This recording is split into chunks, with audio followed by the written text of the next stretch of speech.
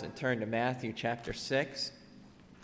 Matthew chapter 6 in our Bibles this morning. And if you've been with us at all in recent weeks, I trust that at the mere mention of Matthew 6, your mind starts to think this is the middle chapter of 3 chapters that records our Lord's Sermon on the Mount.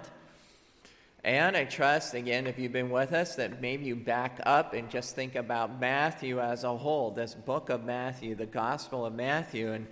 And again, your mind starts to think about the fact that Matthew has, from the very beginning of this book, been presenting Jesus as God's anointed king. He is, from the first verse of the book, Jesus the Christ, God's anointed king. And when you put those two big ideas together, as well as a series of other observations in this sermon, you come to the conclusion that this Sermon on the Mount is a declaration of the characteristics of true citizens of Christ's kingdom. What are those people like internally? What kind of marks are observable in their practice and their living out their relationship with God through Christ? And when you start to narrow in our focus even more to the section that begins in verse number 19 here in Matthew 6, this section of the Lord's Sermon addresses the mindsets that the citizens of Christ's kingdom have towards, as you can see right away in verse 19, towards the treasures of this life. We are not to lay up for yourselves treasures upon earth. If you skip in verse 20, down to verse 20, we are to lay up for ourselves treasures in heaven. And verse 21, where your treasure is, there will your heart be also. And if you come right to the end of verse 24, the very last phrase of verse 24 says, you can't serve God and mammon, which I trust you've noted is a reference to material wealth and even money. So again, you can see that the citizens of Christ's kingdom are marked by a certain mindset towards money and towards the various treasures of this life. And what is clear all the way through is that when a man pursues money and the various treasures of this life for the advantage he can get on this earth alone, for the pleasure that he can get on this earth alone, for the satisfaction and comfort and convenience and security that you can get on this earth alone, if you just lay up your treasures for this earth, Jesus actually refers to that as being enslaved to those treasures. Look again at verse number 24. He says, no man can serve. And we noted that verb is the idea of slave for. No man can slave for two masters. For either he will hate the one and love the other, or else he will hold to the one and despise the other. You cannot serve God and mammon. So laying up your treasures on this earth, is one way slavery to money and material possessions displays itself. We've noted now the last couple of times that this 24th verse is like the hinge verse of the passage.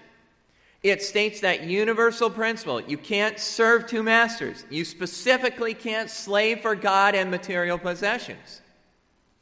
One way slavery to material things is displayed is by doing what we've seen in the verses leading up to here, by laying up treasures on earth.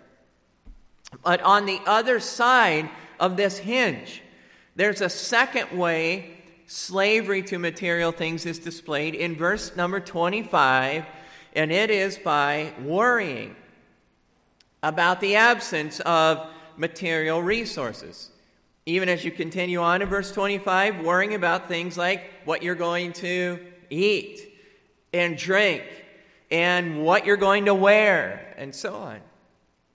And that opening statement of verse 25 is that we are to take no thought about those things. That is, that we are to abstain from being anxious, from worrying about them. And the word that is translated, take no thought, again, I would encourage you to write it in there because it really is descriptive. It refers to something being divided Because it's torn in multiple directions. Your mind is getting pulled in multiple directions by anxiety. Everywhere you look, there's some other material, physical, maybe even financial pressure. And your mind and your heart is being torn in all kinds of directions, worrying about those things. And the way this grammar reads, remember in the text, the idea is of the exhortation is stop it. That is, stop the worrying you are already doing. And by saying stop what you're already doing, it's assuming that we all struggle with this, at least at times. Because the Lord knows that He made us out of the dust of the earth. And now, on top of that, our dusty frame is marred by our own fleshly nature inside. He knows that we struggle. But He doesn't just tell us to stop it. He reasons with us. He helps us learn how to pursue victory. And He does that, remember, through asking questions. Questions that are, first of all, about the essence of our lives. Continuing on in verse 25, isn't your life more than just about these material things? And into verse 26, isn't your life more valuable than the birds that God feeds? And in verse 27, do you really think you can do anything to add to the life that God has ordained for you? So just think about those questions. Do you really think that this is all there is? This struggle that we have with day-to-day existence and eating and drinking and what we're going to wear and all that. Do you really think that this is all there is? Do you think that you might even die prematurely and just insignificantly? Or on the other hand, do you think you could extend your life by worrying about all of this? You know that the very existence of your life is in God's hands, don't you? So stop worrying about it. And then you go into the verse number 28. And the question of verse 28, the flowers in the field, is really more a question about the quality and beauty of our lives. You go into verse 29, and Solomon, and you can see there, his clothes are mentioned. Well, due to all the riches that Solomon had, Solomon, and even the Queen of Sheba noted, even Solomon's servants wore robes that were unrivaled for their splendor.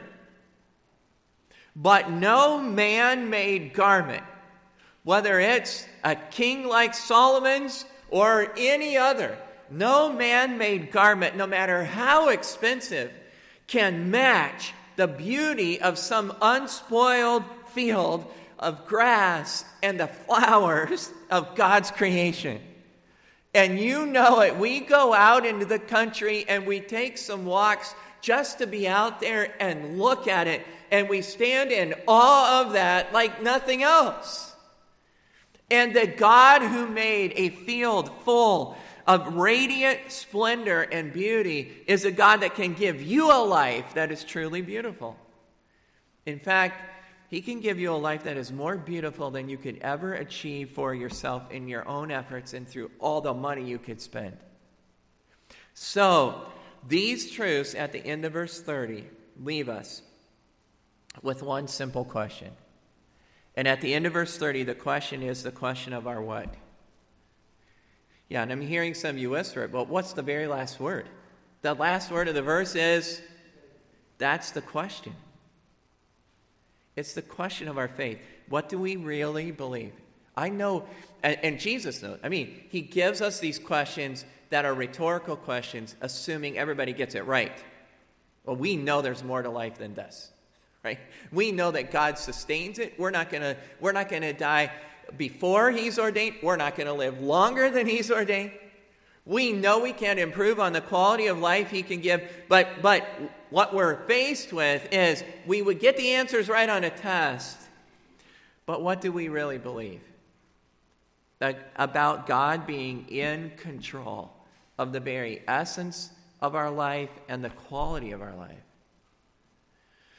And after that development, the Lord returns in verse 31 with the same basic exhortation of verse 25. You can see if you just go back to verse 25, therefore I say to you, take no thought. Now look at verse number 31. Therefore, take no thought. But I would just point out that in the Greek grammar, which is what the Spirit of God superintended to be written, there's a slightly different form of this, and I'm not grasping at something. All the commentators and word students comment on this. In verse 25, I tried to emphasize this, that the grammar exhorts us to stop worrying. That's the idea. Stop something that's already going on. But in verse 31, the way this words, it's still about worry. But in this case, the exhortation is, don't ever do it again. So, stop what you're doing. He assumes that we struggle with it. But now, after all that reasoning, we get to verse 31, and he says, now, with all those questions about God being in control and God giving you a quality of life you couldn't give for yourself, if you really believe that, don't ever do it again. Now, I know we could respond to everything up to this point, and we could say, and I'm guessing that nearly every one of us went away last week even saying, I know I worry too much. I mean, I think I'm getting victory over it in many respects, but I still do worry too much. I admit it. Okay? And I need to, we'll even say things like, I need to work at not worrying so much. But behind those statements, we do kind of think, well, but it is just natural after all. And I mean, we're going to do it some. And we can even resort back to Jesus' words, assuming that we struggle. But behind the way we're talking about, yeah, I know I worry too much, I need to cut back. But we do just kind of leave room for, well, I mean, everybody's going to worry some. I mean, it's just going to happen. But Jesus cycles back through and he says, no, it's not okay, and don't ever do it again. And if that statement sounds really like hard-nosed, look at what follows. In verse number 31, he says, again, don't ever worry. Don't ever worry again about what? About what you're going to eat, or what you're going to drink, or what you're going to wear, because, verse 32, when you do that, you're living on the same level as people who don't know God at all. Look at verse 32. For after all these things do the Gentiles seek. Now, Gentile here is not an ethnic statement referring to non-Jews. Okay, it was in that day something like saying the heathen. The heathen worry about these things. Paul wrote in 1 Thessalonians chapter 4 about immoral Gentiles who don't know God. That's the exact expression. In Ephesians chapter 4, it speaks of the Gentiles who are alienated from the life of God because of the darkness that is in them. Okay, so these people, all right, that's what we're supposed to think of. The heathen of this world who don't know God, well, they are people who seek after material possessions as a focus of their life. They do worry about all this. And many in the world would probably react defensively to the suggestion that money and material things are the focus of their life and that they worry about all this. Some would say, I don't either. Well, the facts are actually pretty staggering as a witness that we do. You just think about us here, all right, in the United States. We live in one of the wealthiest nations ever in the history of the world. And some of the stats I was able to go back to 2018, but obviously that's pretty close. But in 2018, the average annual income per person in the United States, so the wealth, of people in the United States per person, every man, woman, and child, was just under $54,000. In a country like India, that figure drops down to 1,670. In the Democratic Republic of Congo, the nation that was formerly known as Zaire, that number drops to just under $400 per person. One source suggested that most of us, many of us at least, spend more on one meal out to eat than much of the world spends in a month. Over half of the world's population lives on less than $2 a day. But do you think that Americans as a whole are content and living within our means? The answer is that we are one of the most debt-ridden nations in the world. In August of 2018, the average personal debt of Americans was right at $38,000. Personal debt does not include something like mortgage on a house or an investment of that sort, so even you take that out. It includes primarily what's carried on credit cards and auto payment and student loans and so on. How do we have all this wealth, and yet we keep spending more and more than we have?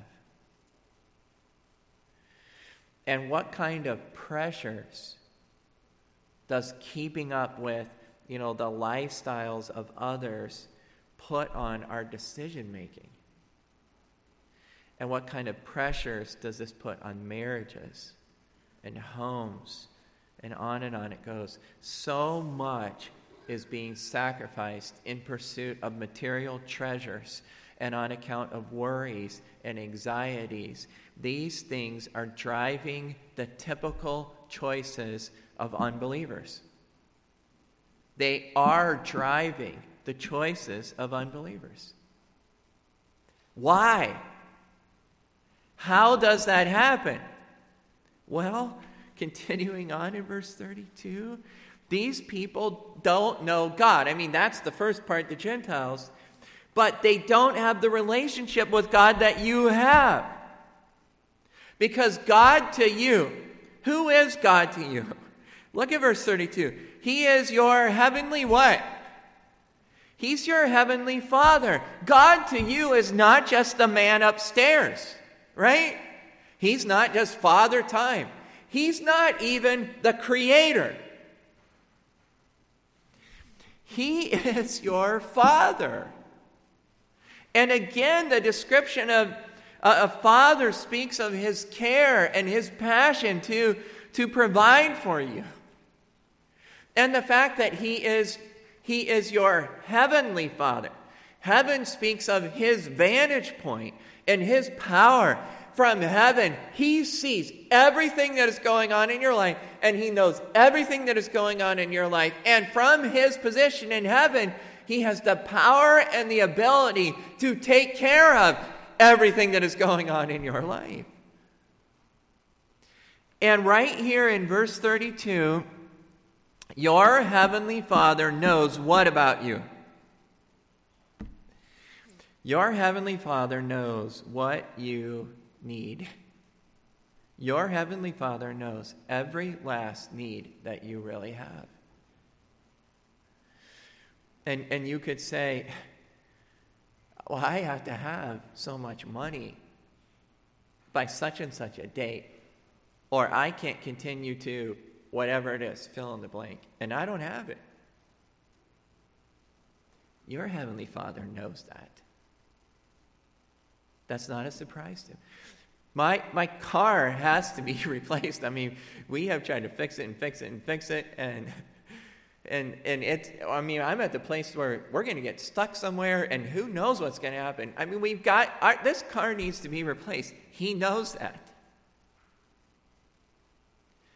My child needs some medical treatment. I mean, my child just needs some doctor to jump in and send us to a specialist and even just open the door. I mean, my kids have needs, and if we do get the open door, I don't even know how we're going to begin to pay for that. He knows that. I got to get some physical energy. I don't know how I'm going to get everything that I'm supposed to get done. I mean, I feel like I'm going to have to stay up the next 2 nights in a row. And I can't even sit down and read anything for 30 seconds right now without falling asleep. How am I going to make it? He knows that. He knows the deadlines. Nothing escapes him. And he knows what your needs are. The Gentiles don't have that. They don't have that confidence. The unbeliever doesn't have that confidence. But you know you have a Father who's in heaven who knows all those things. And now he's going to counsel you about something very directly. In verse number 33, with all of that knowledge, that he knows all of that, his counsel to you is going to be this. Verse 33, seek first the kingdom of God and his righteousness, and all these things shall be added unto you. You say, I don't get how that works. I mean, I'm supposed to give time and energy and finances and whatever else to him first? Yes, that's what he counsels you to do. Listen, this is his counsel.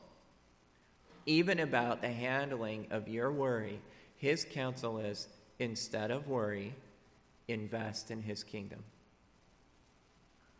Instead of worry, invest in his kingdom. And brethren, it's when you trust God with all those things and invest in his kingdom that you really get freedom from the enslavement to material things. Now, what does it mean to invest in his kingdom? This is not Pastor Fuller about to turn the thing and say, we're going to pass the offering plates again and again and again, and you put the seed in and you'll be richer than you've ever been. Okay? Because that's not where the text is. That's not the light of the Scripture. What does it mean to seek first as the greatest priority his kingdom and his righteousness? Well, I'll just stop here to say, first of all, you enter his kingdom through a saving faith in his Son. Colossians talks about God delivering us from the kingdom of darkness and translating us into the kingdom of his dear Son. We can talk about being saved, born again, believing, but one of the expressions that talks about the very entrance into the Christian life is being translated out of the kingdom of darkness into the kingdom of God's dear Son. You enter that kingdom by confessing that you are a sinner and that you can't save yourself, and you mourn over that state before God, and you just say, God, I have to trust in the righteousness of Jesus Christ alone for my standing with you. And dear friend, if you're here today and you have never done that, that is the most important reality you could take, the most important step you could take. To even deal with worry and anxiety. And I'm not just talking to you about, I'm not counseling you as a psychologist or counselor or anything like that just in terms of anxiety, but I'm telling you that the most important way you can deal with anxiety is run to Christ to be your Savior. That's the first step. But then, what do you do as a believing person? Interesting that he says, his kingdom and righteousness. What would that be?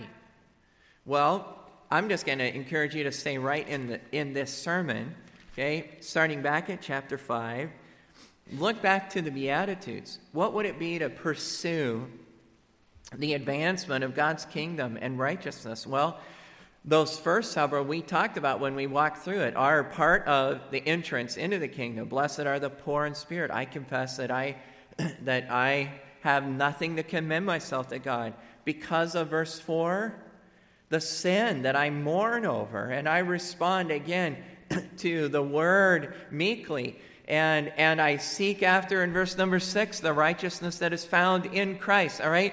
Those things are part of the entrance into that kingdom. But following that are evidences.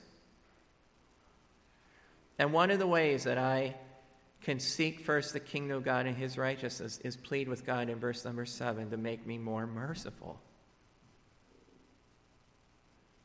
And to give me more and more of, verse number 8, purity in heart, real holiness, and what it would be to be a peacemaker. And you can continue on, or you can skip to later in this sermon and come down to a place like verse number 21, where Jesus said, you've heard that it was said by old time, thou shalt not kill. But what I'm seeking is not just to be free of violating the sixth commandment by murder, but he says in verse number 22, whosoever is angry with his brother without a cause. Or continue on, whosoever shall say to his brother, Raka, empty head. What I really want God to do is to do something on my inner man. Look at verse number 27. You've heard that it was said by them of old time, thou shalt not commit adultery. But I say unto you, what Jesus is saying is true righteousness is not just a matter of not formally violating the marital covenant, but it's a matter, again, of dealing with wrong thoughts and wrong desires on the heart level. And you can continue right on through verse number 33. And through verse 37 is God transforming my character to be genuinely, truly honest, and no cloaks for my dishonesty. And learning what it is before the chapter's over to love them that hate you and pray for them that despise you and use you. Part of seeking first the kingdom of God and his righteousness is to pursue character transformation that is done by the Spirit of God. And we've been saying, we've looked at 1 Timothy 6 a couple times, so I'm not going there again, but when the whole society is in love with money and has a will to be rich, if you're going to be a man of God, a woman of God, and you're going to flee those things, and you're going to pursue faith and righteousness and godliness and love, if you're going to pursue those things, it's going to be agonizing. Remember, that's fight the good fight, agonize the good agony, but you will do it because you are laying hold of eternal life. You're living with eternity in view. Pursue the development of your own character. You know what that means? That means that seeking first the kingdom of God and his righteousness means that instead of me worrying to the point of anxiety and distraction, I am going to stop and I am going to spend time with God today alone in his word as the first rate. I need this more than I need to study. I need this more than I need to work out. I need this more than I need overtime. I need time with God today, one-on-one, me meeting with him. Because it's when I see him in the word that his Spirit does the work of transforming my inner man. And I'm going to put his kingdom and righteousness first. And you can continue right on into chapter 6. I know there's more than this, but I'm just trying to think in terms of even this sermon. You come to chapter 6 and think about the most extended digression of early in chapter 6 is on prayer. And verse number 9, Jesus starts teaching us about how to pray. And there's a pattern for prayer. And in that pattern for prayer, how many requests are there? Can you think with me again? How many requests are there in the Lord's Prayer? There are 6 of them. And they fall into how many categories? They fall into 2 categories. Because the first 3 are about whose interests? They're about God's interests. Hallowed be thy name. Thy kingdom come, thy will be done. And the next 3 are about our needs. Yeah, give us this day our daily bread and forgive us our debts. And lead us not into temptation. But of those two categories, which one comes first? Now think about the way we pray. And brethren, I have been studying for this message. And then I went for a walk and prayer, and I could point you to right where I was when I was praying. And I was praying about several things regarding to my family in particular at this time. And God stopped me right in my tracks because I realized everything I was praying about my family was first of all occupied with the interests of my family. And I had to stop and say, God, help me. I'm praying for this and this and this. And I'm not thinking at all about, would you do it so that your name is hallowed and your kingdom advanced and your will be done. And I need to get my priorities right. And God, would you work, but would you work so that it's about you and your name being honored and glorified? And you know what? It's an amazing thing when you start talking about whatever it is, your family, your ministry, your whatever, and you actually take a step back and say, well, it's really not about me and my anything. It's really about God and his advancement. And when I keep that right, have you ever been in prayer and when you're done praying, you're actually more anxious than when you started? Because in prayer, we start thinking about all these this and this and this and this. But you know what happens when I go back and I say, all these things that I'm burdened about, God is also burdened about. And most importantly, is God's name being glorified. And if I take a step back and I pray even for my burdens in light of God's purposes, it takes away the anxiety. And you could continue on. Certainly we could ransack the Bible outside of just Matthew. We could talk about investing of our talents and gifts in the Lord's work. All of the most extended discussions. Today, and there may be a place for some of this, but you take these personality inventory things to try to discover your gifts and all of that. And the teamwork in various settings. And there's a place for, I'm sure, for some of that. But in the Bible, 1 Corinthians 12 and Ephesians 4 are the most extended discussion of gifts. And both of those are about investing yourself in the ministry of a local church. Everything I'm to be thinking about what God has given me and what he's equipped me to and what he enables me to, is how can I serve with my brethren in my church for the advancement of his kingdom? And if I get right down to finances specifically, and I think about seeking first the kingdom of God and his righteousness, well, I can think of a verse like Ephesians 4:28, let him that stole steal no more, but let him rather labor, working with his hands, that he may have to give to him that needeth. Regard the finances that God has given as a stewardship to invest in giving to meet the needs of others. So instead of worry, invest in the advancement of Christ's kingdom.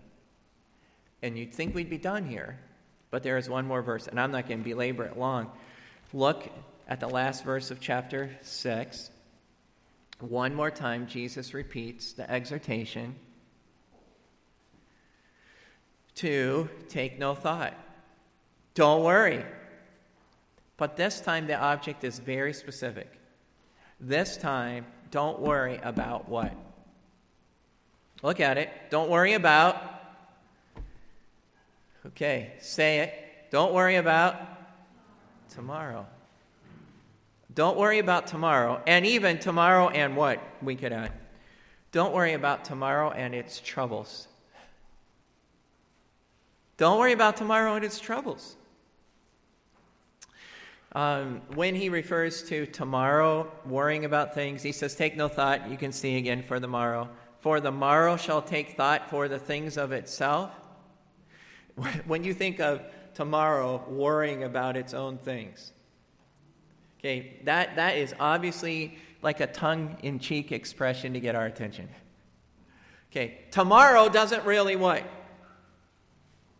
Tomorrow doesn't really worry. But what he means is that every day there is going to be some trouble.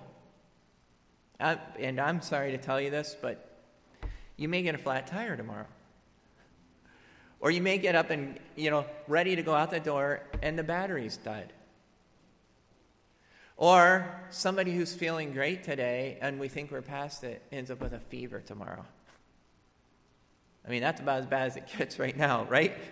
I mean, some of you are just hoping I get through this semester or whatever it is. I so far I've been able to work every day and I'm going to get a fever from somebody somewhere.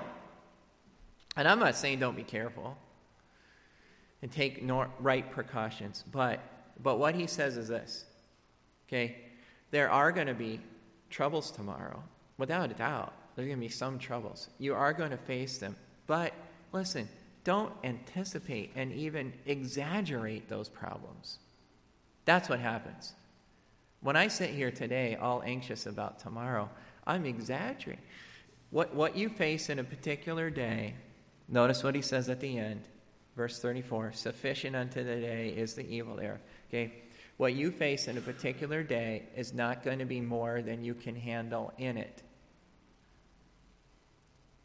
When you get to tomorrow and what you face tomorrow, nothing you face tomorrow is going to be more difficult than what you can handle.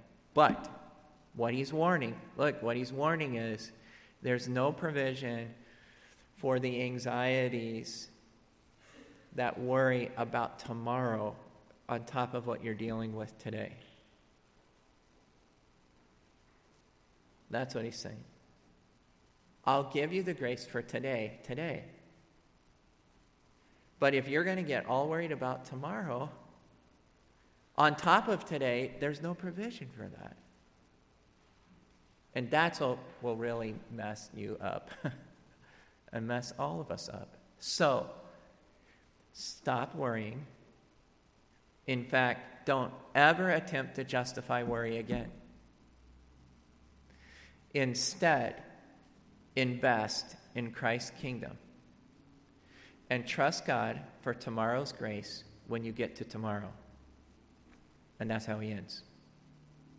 And that's where we're left. Will we do that? Will we stop worrying? And will we just say there's no justification for worrying ever again? Invest in Christ's kingdom and trust God for tomorrow's grace when you get to tomorrow. Would you bow your heads and close your eyes?